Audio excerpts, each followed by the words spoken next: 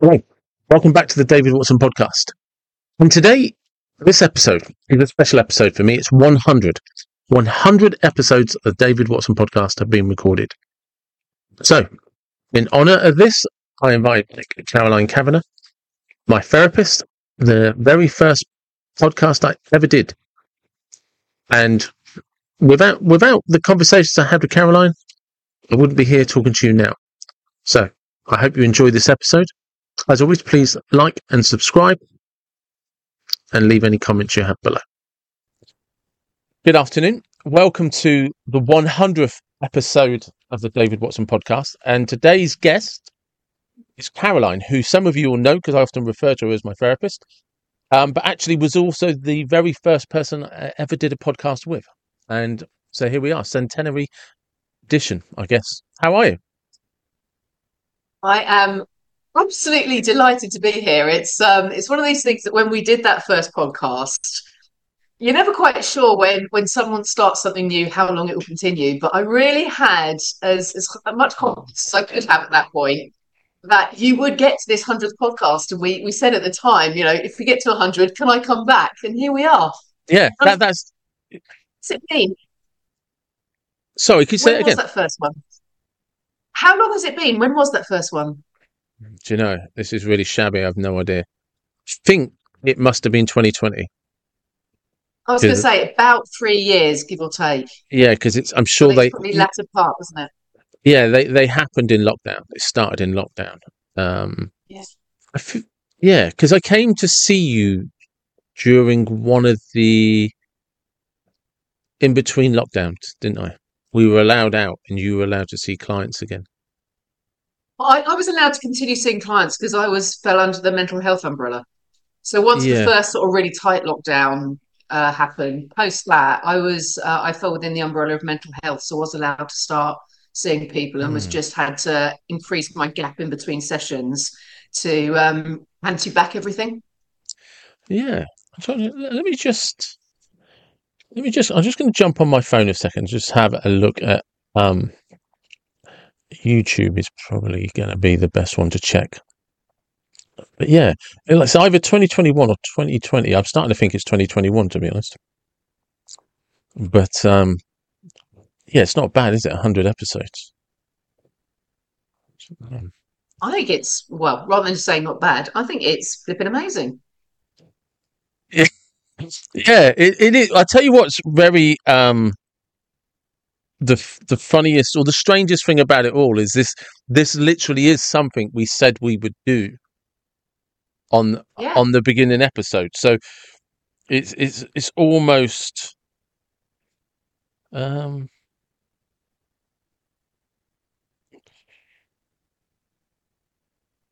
it's coming up 2 years ago for some of these. So hang on a second. So yeah, it's. I just realised, by the way, that I'm actually looking at the wrong YouTube account. This is the problem with having podcasts and other things: is you have so many different social media accounts, and different. Even I have like 4 YouTube accounts. So depending on what you're logged into. But yeah, I do. It must be there or thereabouts, give or take it. It's about 3 years, isn't it? 3 years ago. 3 years ago. Yeah. Hello and welcome to the very first. And interestingly, I just had a quick look at that very first episode, and it has the watermark on it from the video company that I use for editing, because I hadn't paid for a subscription yet.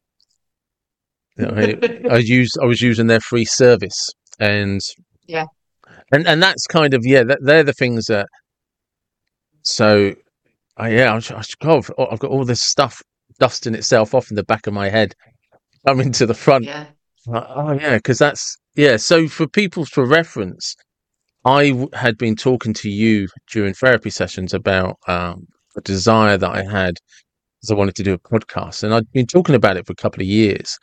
And one of the things that had come up was that because I didn't know how to do it, I was always trying to kind of attach myself almost in a codependent way to people that I thought could do it or knew how to do it. Yeah. which was stopping me from just going ahead and finding out for myself, which ultimately was just the simplest self-esteem thing of all. You're just worried that you'll get it wrong and you'll fail and blah, blah, blah. So I never tried to do it on my and it's own. that, we all have it in different forms. It's the fear of failure and the fear of judgment. What are other people going to say? Yeah, exactly. And it was that in its simplest form. So I went away from one of those therapy sessions and then came back to the next one saying, I'm going to do the podcast. And because you helped me get there, you're going to be the first guest. And he was like, all right, yeah, we'll do that. Yeah. And I think that's really, David, you are the epitome of a lot of the work that I do with so many people is, and myself included. There's all things we want to do, but anxiety stops you from doing it in some shape or form. And typically it is the basis for those two fears are typically one of the main reasons, either the fear of failure and the fear of judgment. And two of them are very closely linked because it's how people will judge your failure. It is. And so we don't do it. Because by not doing it, you don't take the risk, therefore you don't fail. So you procrastinate. And that's what procrastination really is all about. It's just stopping you taking the risk. But I think there must have been something that either you thought or I said that created that thought that went, sod it, I'll take the risk anyway. And took those steps. And I remember from the first, even in that first session, I think the tech went down, and then I remember in some of your other podcasts, I remember the lovely one where your niece walked in the middle of some interview that you were doing, and another one where your mic fell over. So it goes wrong, but here you are, 100 down the line, completely confident. Anything in your stride, you just overcome. So it's just really is a wonderful epitome of when you step outside of your comfort zone and you stay out there, your comfort zone grows and you become more confident. Yeah, just going back to something you say, one of the things I think we're the worst for this, especially as coaches and therapists, etc., is we don't realise our own anxieties sometimes. We analyse them because we've analysed them. We think we've got a handle on it. And of course, whereas I realised in that session that we were doing when I was talking about it, it's just like, this is that repeated happen. This is that history repeating itself where I try to do something with someone else because for some reason that motivates me and inspires me more than just doing it for myself. And it's actually because I don't feel afraid of what people will say or think if it goes wrong because I've got somebody to bounce off. And so then going to do it and just having to suck it up and get uncomfortable with it all. And and I remember all of the excuses of not having anyone that could do it, learn it, how to do it, who to speak to. Yeah, and like you're saying, now we're 100 episodes in and things still actually do get nervous. I still do get nervous when I'm looking at the clock, waiting to see if they, because the ones that catch you out are there's one that's just jumped to mind. I had this guy who had booked in to do the Zoom, to do the podcast. We'd actually spoken on the phone. And so I had his phone number, blah, blah, blah. He even texted me to say, I'll be there, just to let you know everything's good. I'll be there in 15 minutes. Never turned up.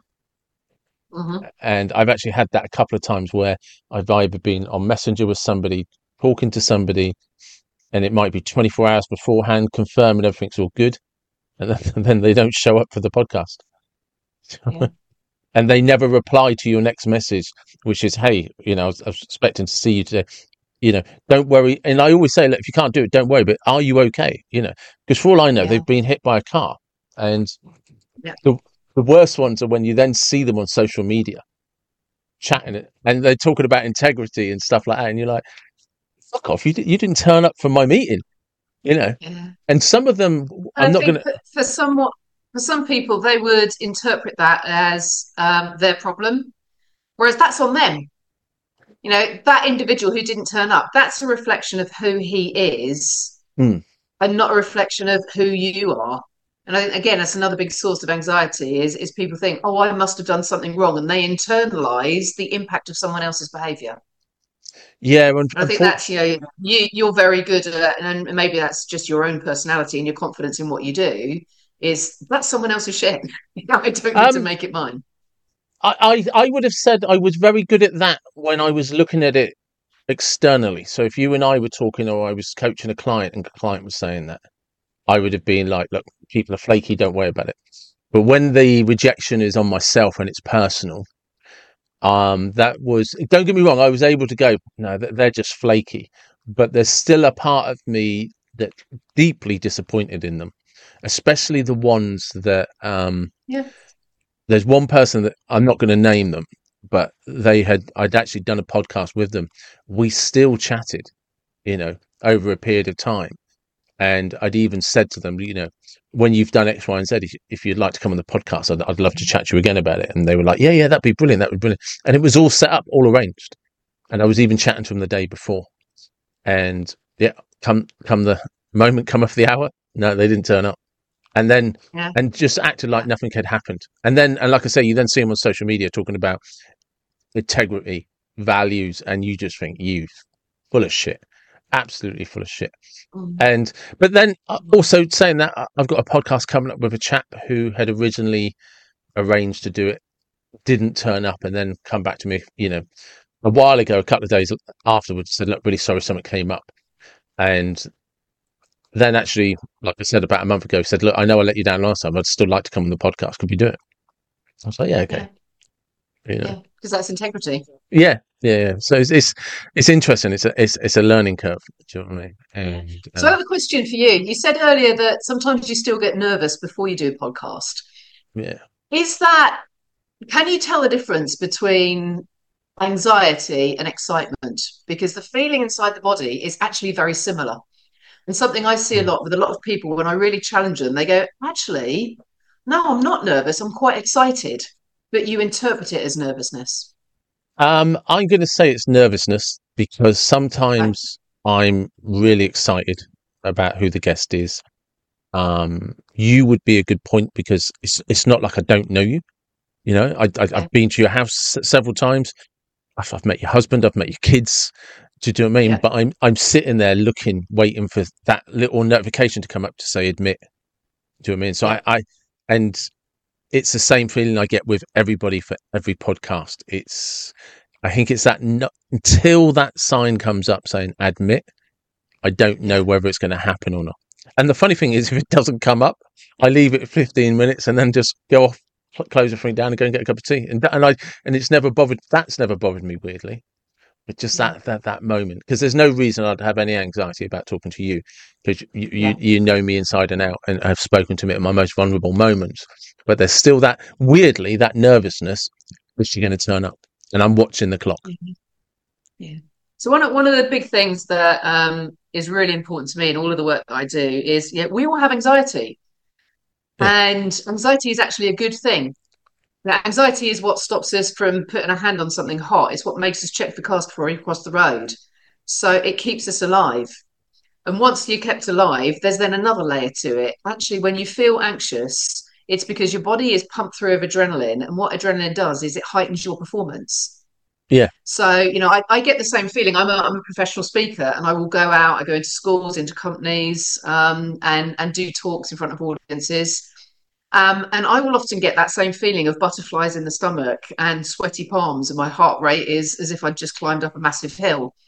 But rather than go, oh shit, I'm really nervous, I go, this is the adrenaline in my body, which means that I'm actually going to be firing on all cylinders, which I want to be doing when I'm standing in front of 200 people.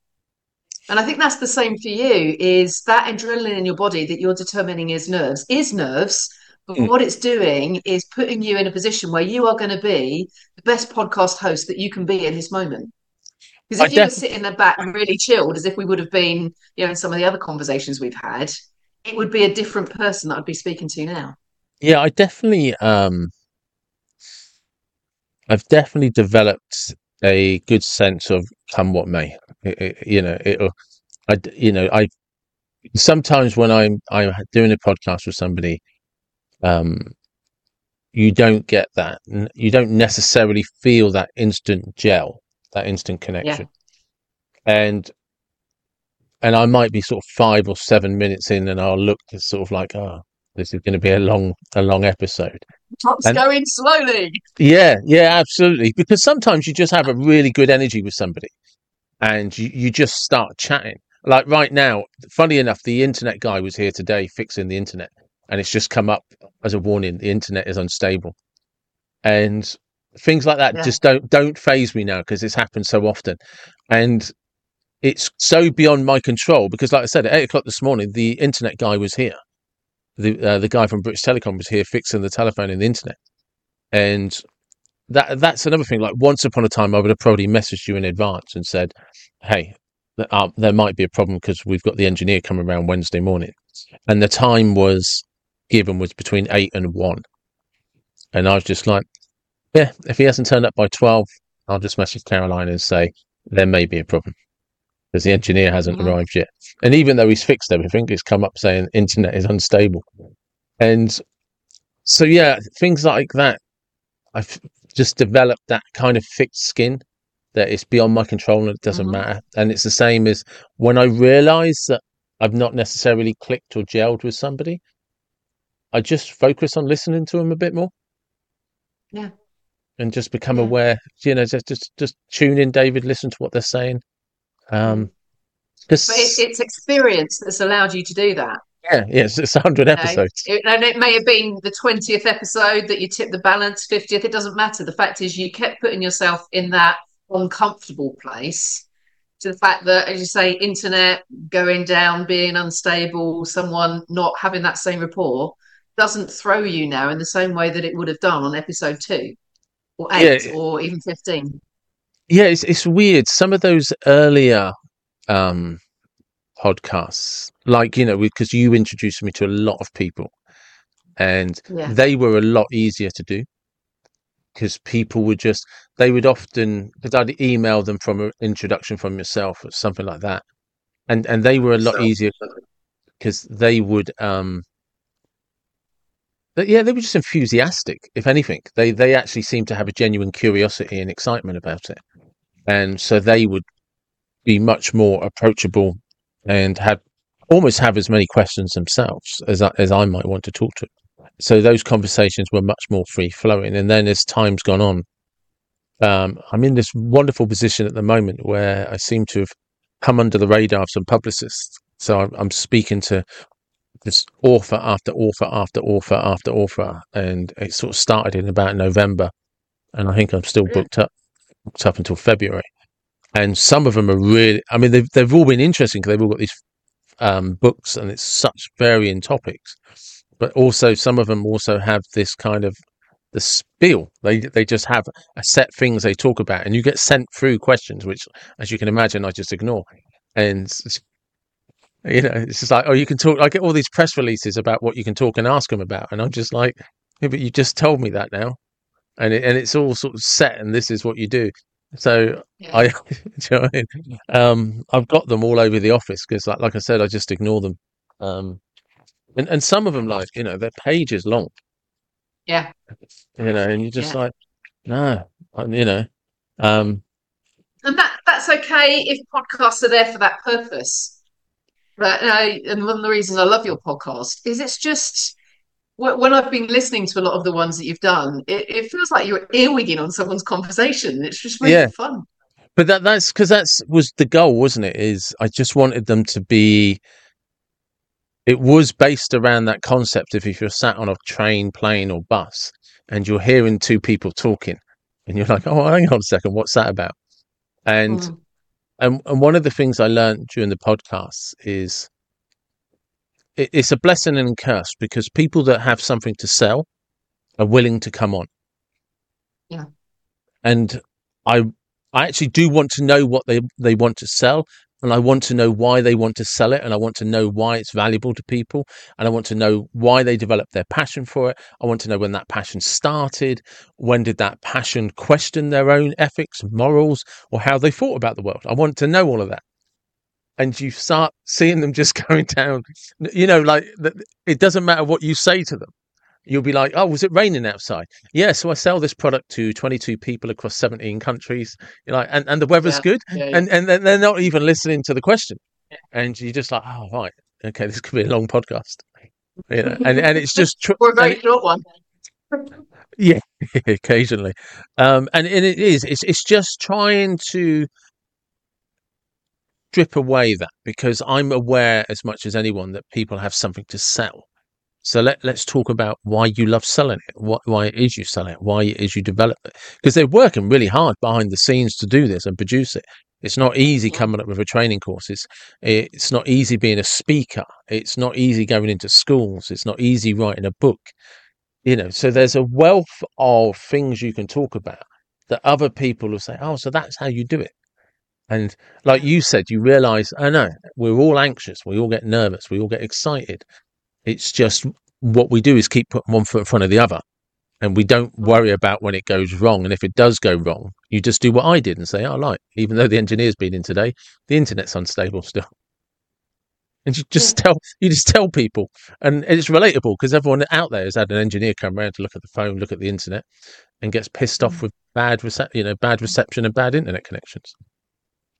And I'm still very much of the belief that in the vast majority of cases, people buy from people.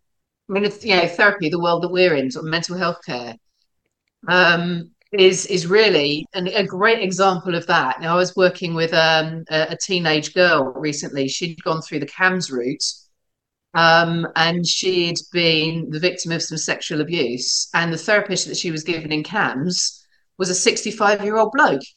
Nice. How relatable is that to a 13-year-old girl? So, that just was never, ever going to work. It was no reflection on him and what the skill set he had. As a therapist, that rapport is the most important thing. And that's why the first session I always have with anyone, regardless of what their need is and who they are, is what's called a chemistry session. Yeah. Where we just have a chat. Because if that chemistry isn't between us, and if either one of us doesn't feel that chemistry, we don't continue our work together, and I'll signpost them off somewhere else. It's funny that, because there's two things that popped into my head. One, you and that bloke should have known better. He should have sat that and said, "This isn't for me." But that chemistry session, because I remember our chemistry session, and do you remember it? I'm not sure if I do remember that far back, because I know who referred you to me. So it wasn't a complete unknown to you.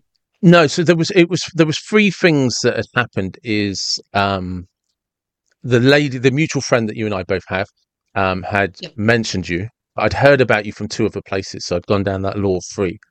If I hear something 3 times, then do it. Okay. Yeah. So that was kind of like, I can't remember how I'd heard of you. 2 other people had mentioned you, and then somebody, the lady that you and I both know, actually was talking about you, and I was like, oh right, okay, so 3 times a charm sort of thing. And in that session, I was talking about something that was pissing me off and how angry I was getting, and I sort of said, like, I think it was along the lines of, and sometimes I'm there questioning what a bunch of cunts they are, and you just straight away went, what, they are cunts. And I was like, this will do for me. This, because I'd just gone off into this like monologue rant, and you just straight away just rebuffed it as, well, what if they are? And you'd used the C word as well. And because that's one of the things that has annoyed me over the years with therapists, whatever, is if you have to moderate your language. Because if I have to moderate my language, I can't talk to you, because I'm going to be in the middle of a rant and then suddenly pause, like, oh, how do I articulate this properly so that you're not offended and I'm the one paying the bill? You're supposed to listen to me, not me. Ooh, I hope I don't upset you. And that, so that chemistry session is that you talked about, the first one. That's what sold it to me. It's funny, something's just popped into my head about a session I had with a guy, because I think it's personal belief. It's not a generalist to all therapists.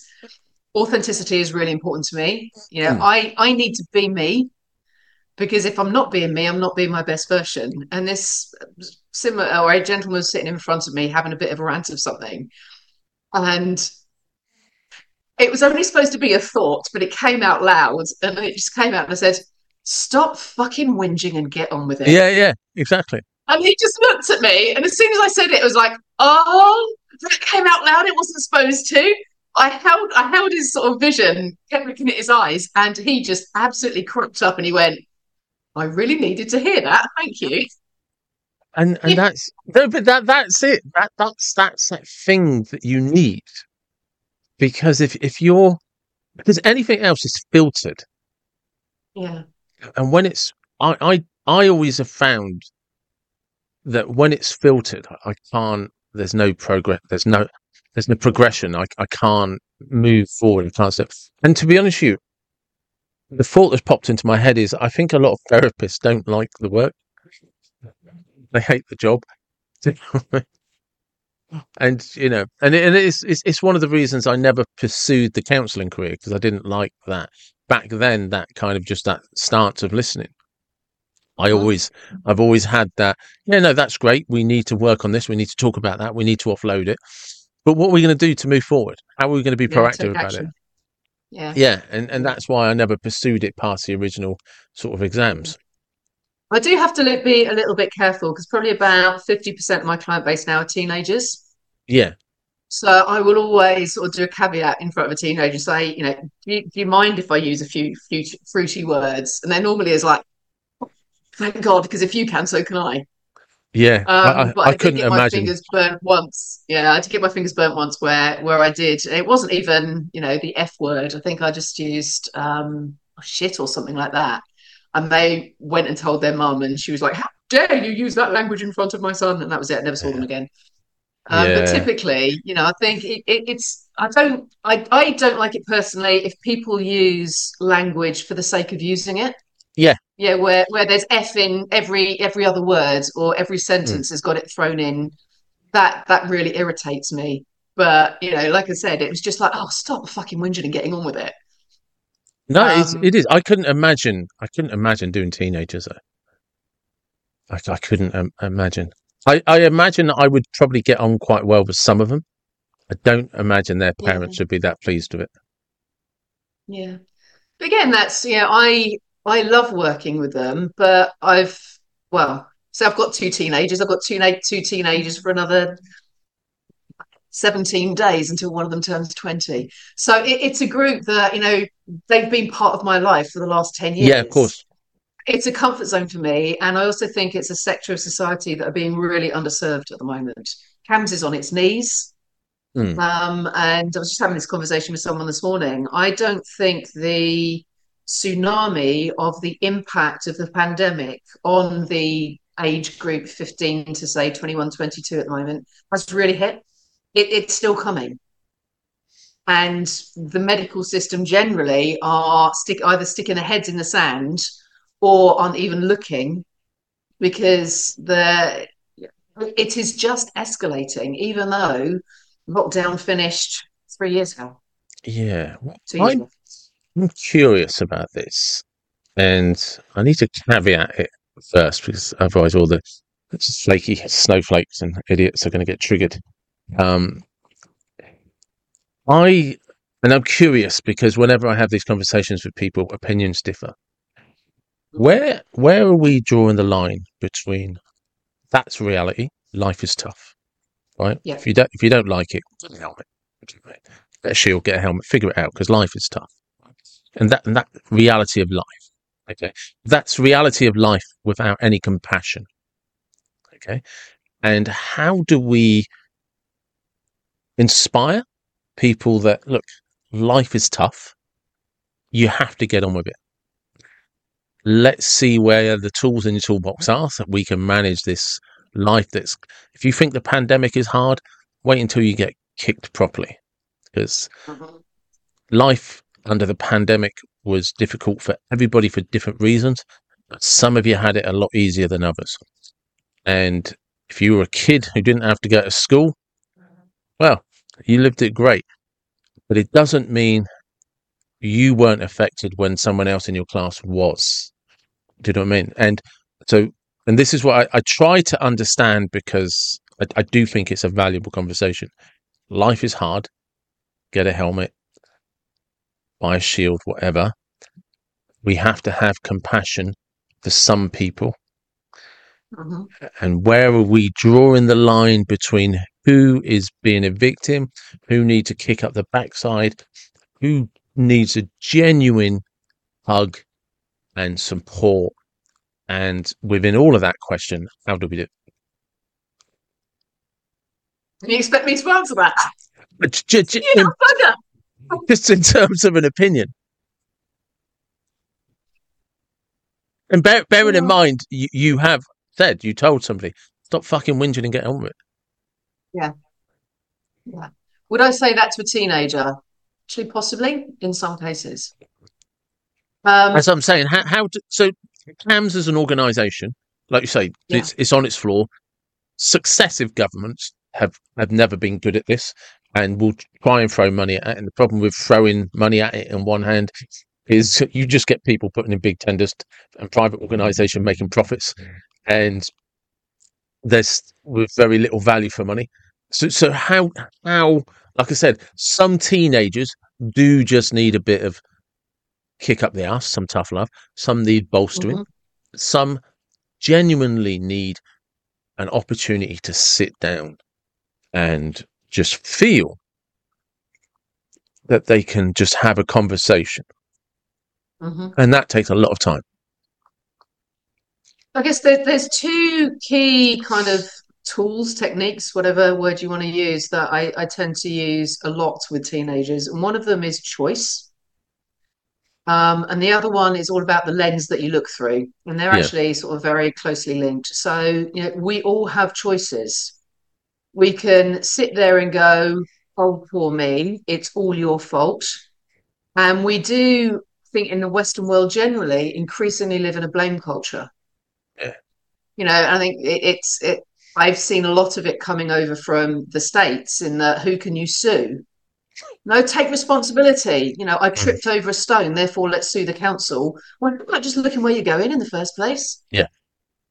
Yeah, so we are very much in a blame culture, which these kids are being brought up in, where it's always someone else's fault, which means therefore you never take responsibility for the action that you took, because you were always part. Any interaction, it's in the word inter. There's more than one person, of which you were one. So take responsibility for your contribution to one of that output, and rather than going for blame, what can you learn? How can you make it better? And that becomes choice. How do you want to choose to react to this? Do you want to be the victim, or do you want to be the person that goes, fuck it, I'm going to be the difference, and I'm going to do something differently and take that control back? So, control is all a part of it. And this is the sort of basic principle of all the work that I do. If you're in full control, there's very little anxiety. The more you lose control, the more anxious you tend to get. So what can you do to take back control? So, I'm not going to harp on about social media, because that could be 48 podcasts in its own right. No one makes you go on social media. No one makes you swipe. It's a choice. What you're reading is a choice. And those choices that you're making is responding to algorithms that Facebook and Instagram and all that are building to make sure that if you're looking at something about suicide, you're going to see more about suicide. Funny old thing, you are then getting sucked into a vortex. It's going to get very hard. But it started with a choice. And you still have the choice to then not look at those things and start looking at fluffy kittens instead. So take back responsibility for the things that you are doing that are contributing to how you're feeling. And the other thing is about this lens, which again is very similar. How do you want to look at the world? So I give nearly everyone that I work with a little bit of homework. But it's so bloody simple, but it's so powerful. And it just starts in the session. I'll say, right, look around the room here. How many blue things are there? Count to 5. And they say, oh, there's 6, there's 7, whatever. Well, how many green things did you see? And you get this look of confusion. It's like, well, you didn't tell me to look for green things. You looked for blue. Yeah. But then you see the pennies drop in that what you look for, you see. Therefore, if you look for all the things that are wrong, bloody hell, you'll see them, because there's a lot out there. But you miss all the things that are brilliant. So I get people to do what I call develop an attitude of gratitude, is actively practice looking for all the good things that are around them. And when you brush your teeth at night, it's 2 minutes where you can do bugger all else. So in that 2 minutes, reflect on your day and revisit all of the things that went well. So, for example, just when we were, preparing to go live, my dog decided to bring her treat ball up here, which she'd never done before, which fortunately has just got stuck under the sofa. And it just made me laugh. So when I'm brushing my teeth tonight, I'll remember that, because it will make me laugh again. So I'm choosing to focus on the positive things, the good things that happened in my day. And what that does, it's very much like going into a gym and doing press-ups. If you do a lot of press-ups, you're going to get strong triceps. if you flex that positive muscle in your mind, it gets strong. Therefore, you see more positive things and you start to see less negative things. It's all about the lens that you're choosing to look through. Look through the negative lens, you'll pick them up all the time. Look through the positive lens, you're going to see a heck of a lot more of that too. And if you then bring those two things together, look for positives, you then get more choice to make more positive situations, which means that positive muscle gets stronger. So you see more positive things, and suddenly it's an upward spiral rather than a downward one. But it's interesting because it does sound so simple, but It is. there's that power of victim mentality. Yeah. And it's rife and it's promoted and it's encouraged, and you just like, Yeah. and I am, on one hand, I'm genuinely hopeful because if things continue as they are, like you say, this tsunami will come. I'll be big on podcasts and social media, so everyone will want to talk to me. And and at the same time, there'll be like hundreds of millions of clients. But on the other hand, it's the seriousness of, we have this strange phenomenon that's going to happen where the next generation of adults, workers, are just not capable, or don't appear to be capable, of handling simple processes. It's just like, Yeah, and again, I was talking about this to someone just earlier today. I think if you went back generation after generation, every generation thinks that the one coming up behind them isn't doing things right. It's going to be worse off. I remember my parents, whinging to me about the music that I listened to, and it was too yeah, loud and too aggressive and all that shit. But somehow I've managed to turn into a relatively decent human being. And I think there is, again, the lens we look through is this is a judgment that unless you're doing the way we do, it's wrong. The next generation coming up, yes, they're going to be, they have a very short attention span, typically. They're looking for instant gratification, typically. That's wrong to us, but it's right for them. It's just different. So again, reframe it. Stop looking through the negative lens. Just say, well, that's different. And so therefore the children that they bring up will also be different. A lot of, brilliant things about teenagers. I love the fact that I genuinely believe in 20, 30 years' time, this whole diversity and inclusion issue will be a dead dog. My daughter recently said, as a unicorn tomorrow. I'll dress her as a unicorn, it's fine. Whether she's gay, bi, into boys, girls, whatever, I don't give a shit. And I love that that is an attitude that I think is a much positive step forward. Whereas I can remember my mum, for example, if someone was gay, then that was, whoa, we mustn't talk about that. And she used to do this little thing with her hand as sort of like pretending that, we can't say that. We have to say it really quietly and do this sign with the hand. Whereas now, for the teenage generation, yeah, what the hell? It really doesn't matter. Yeah, but I definitely agree with that.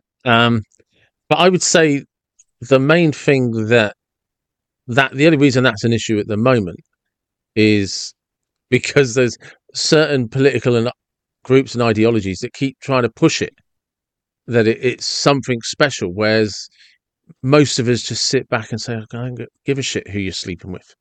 As long as it's of legal consensual age and you're both enjoying yourself and it's consensual, frankly, it's none of my business.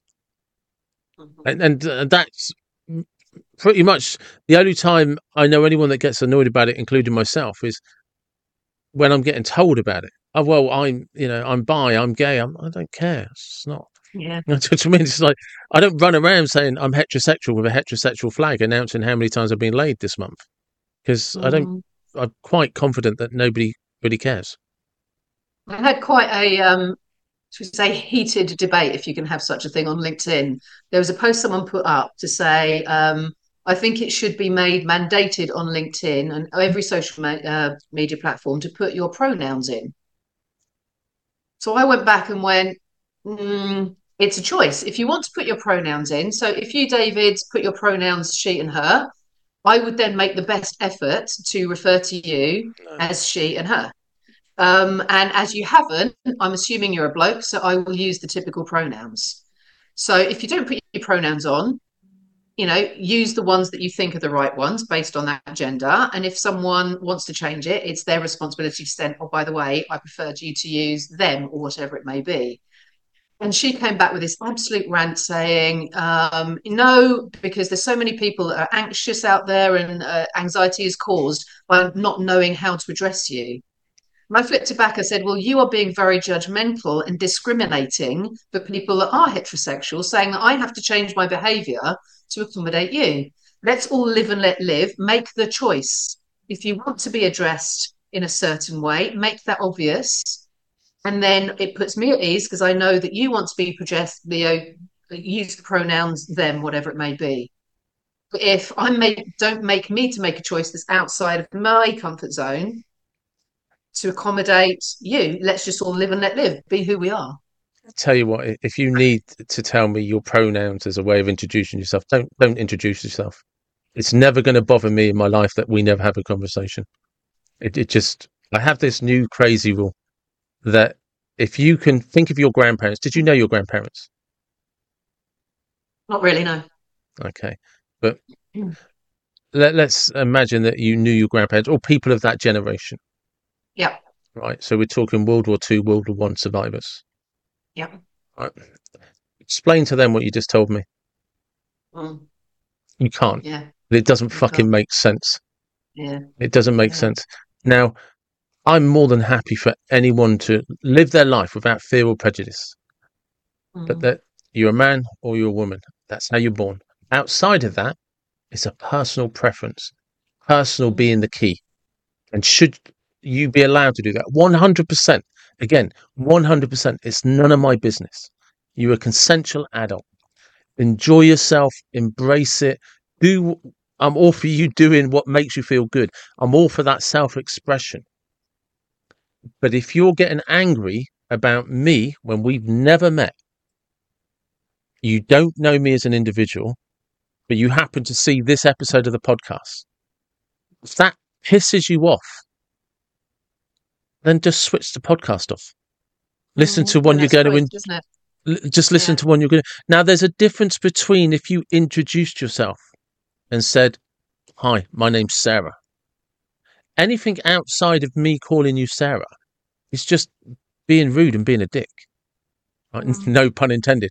But it is but that's rule applies to everybody I meet, whether they're Christian, whether they're Muslim, whether they're a boy, a girl, fat, skinny, tall, short. It just applies to in-person interactions is where it applies. But if you have to announce your pronouns, it's because you don't look like who you're trying to be. And it's not a genuine mistake. People are seeing you for what you are in physical reality. I do quite a lot of public speaking, and it would, be fairly standard, even 5 years ago, to say, good evening, ladies and gentlemen. Can't do that anymore. Yeah. You have to say, good evening, ladies, gentlemen, non-binary, and there's a list of about 10 different things. So I just now go, hello, everybody. Yeah, I would just be, evening all. How's it going? Everybody, because I don't want to be deliberately excluding someone. I don't want to deliberately rub someone up the wrong way. Are you so deliberately... I'm thinking, but I make that choice, therefore, to make that subtle change. You go, hello, everybody, which in my terms is being as inclusive as I possibly can, to embrace that. But again, it's a choice. But are you deliberately excluding people, or are people deliberately demanding attention?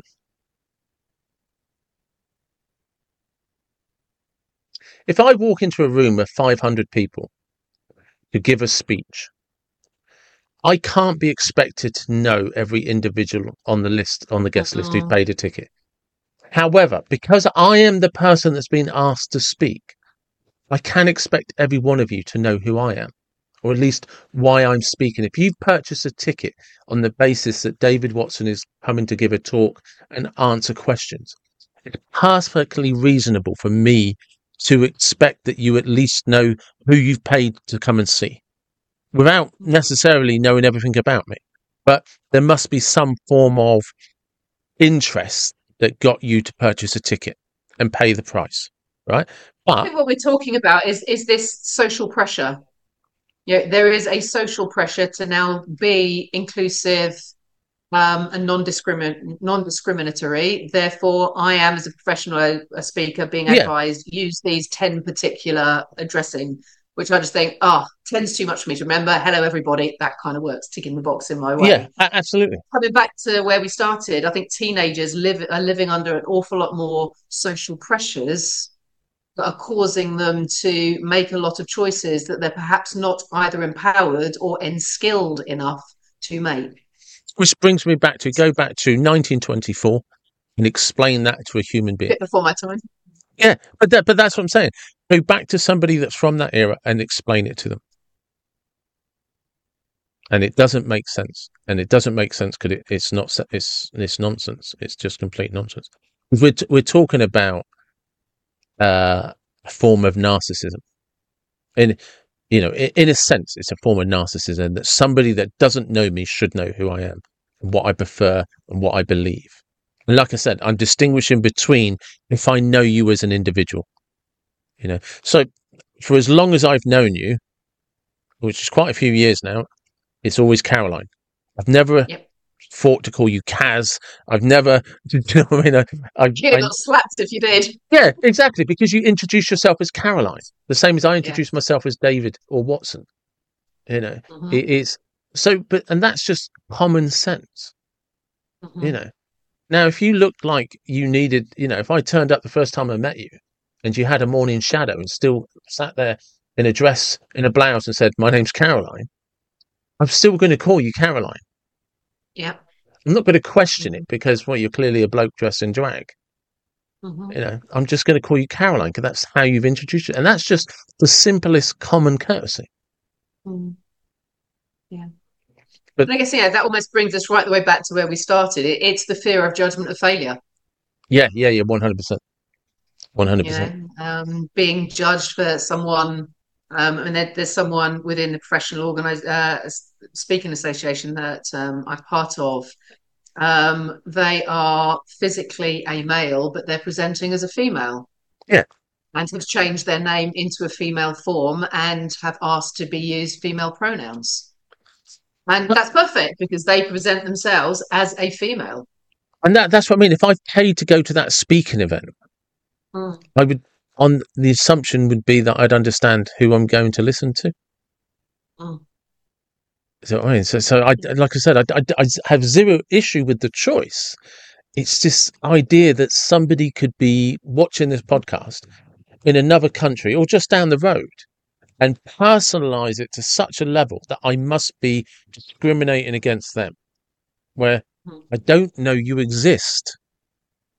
And that goes back to that thing is, if you're a speaker and you go into a room of 500 people, you wouldn't think to say, "Good evening, Muslims, Christians, Hindus, tax accountants, postmen, painters, decorators, brickies." You just wouldn't think to do it. It's perfectly normal to go in and say, "Good evening, ladies and gentlemen, how are you?"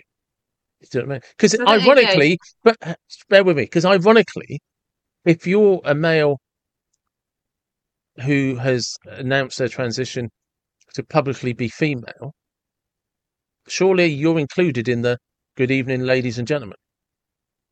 Mm-hmm. And there's those that are non-binary. Right? That's sort of where a lot of the issues started, wanted to be. And my daughter has a friend who is now declared themselves to be non-binary and wants to be known, use the pronouns they and them. It's a wonderful world we live in where people don't have real problems. And as a child, I remember if ever I used they or them, I would be picked up on it to say that's rude. It's he or she. So to me, even by saying it or they or them is rude. And I said to my daughter, I am going to try I'd known this individual ever since she was 4 as a female. So I am used to referring to them as her. And so it takes a lot of mental effort, which I'm prepared to put in. I'm going to trip up sometimes. And that's what I said to my daughter is I am doing my best, but don't give me a complete and utter bollocking when I get it wrong. I think one of the other things, I think this is probably where I find it the most offensive, is you are not allowed to say that's not for me, so please don't interact with me. Yeah. Do you mean? Because I could do that in pretty much any other circumstances. If I find your views not in line with me, it's perfectly acceptable to say, I don't want to have a conversation with you. You and I we're not friends. You're not my cup of tea. You rub me up the wrong way, whatever. You can certainly do it with politics. You're more than welcome with people when it comes to politics. If you vote for the wrong idiot, we're not talking. We can't be friends. But in any other form that's considered discrimination, if I do it to somebody like that, they them are plural for people.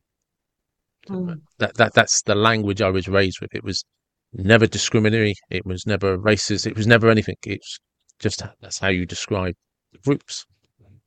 Yeah. So I think coming back to drawing a lot of these threads together, and especially with teenagers, there are so many other things now that can heighten the risk of failure, like by using the wrong pronouns or by not being able to say, right, I don't want to be friends with you, because that's a judgment, and you'll be judged for that judgment, probably quite harshly. So I think this is all part of the pandemic aside.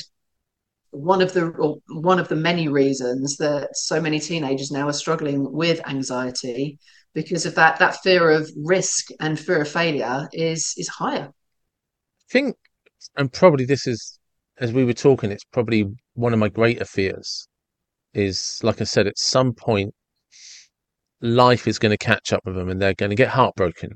Somebody they know is going to have a car accident. Something very close to our hearts, our dogs die. Yeah, exactly. Funny enough, the engineer was saying today, he lost his dog last year. And, it's just something you and I recently, well, you more recently myself, but it tears us apart, much more, I mean, I love my mum to bits, but she's not my dog. You know what I mean?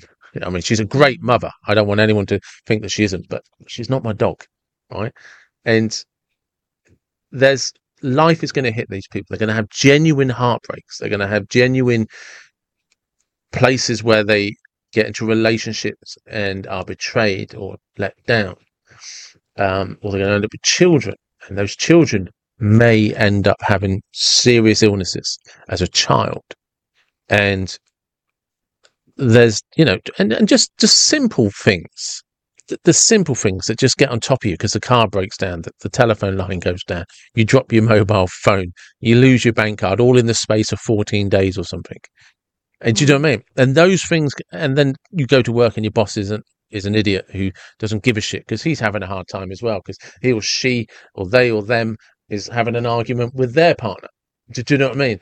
And I don't feel when we go down this road, what I think long term, what will happen is people will get on with their life because we're very invested in self-preservation, and ultimately self-preservation becomes staying away from people that make your life more difficult.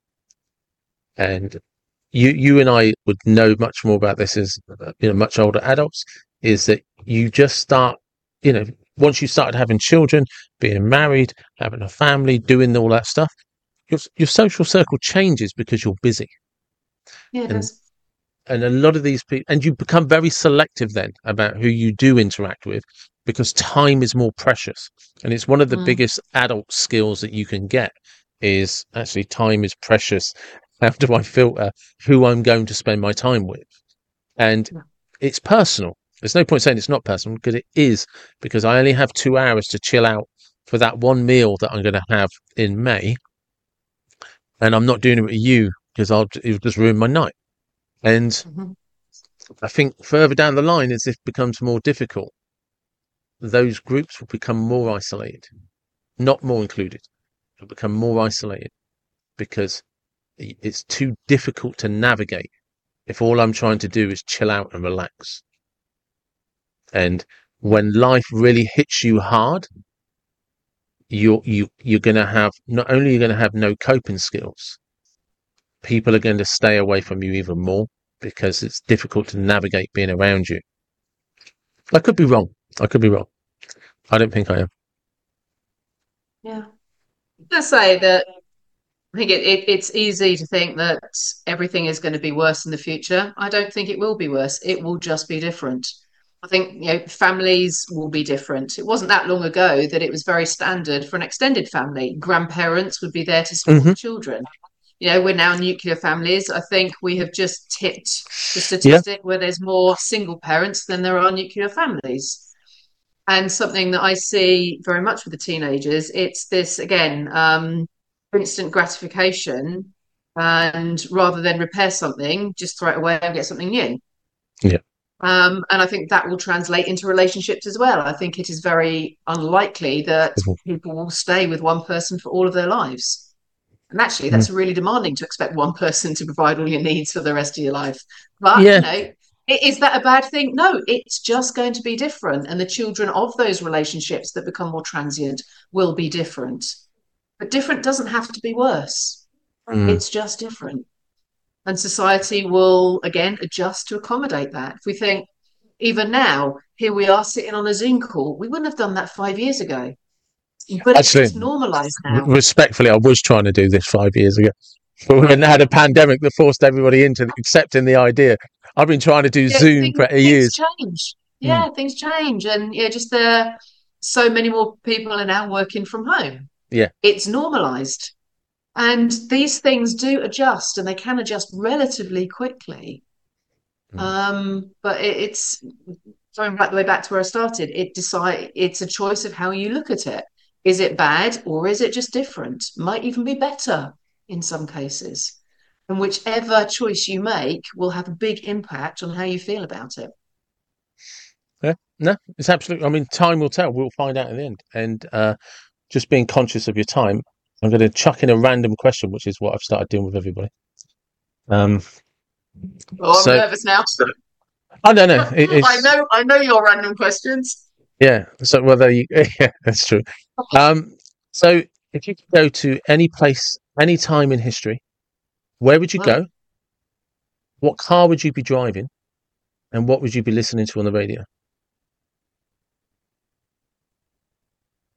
When I'm asked these questions, I will always just go with the instinctive reaction. And as soon as you ask that question, the image that came up in my head would be, I would want to go back to the Tudor period and be part of Henry VIII court.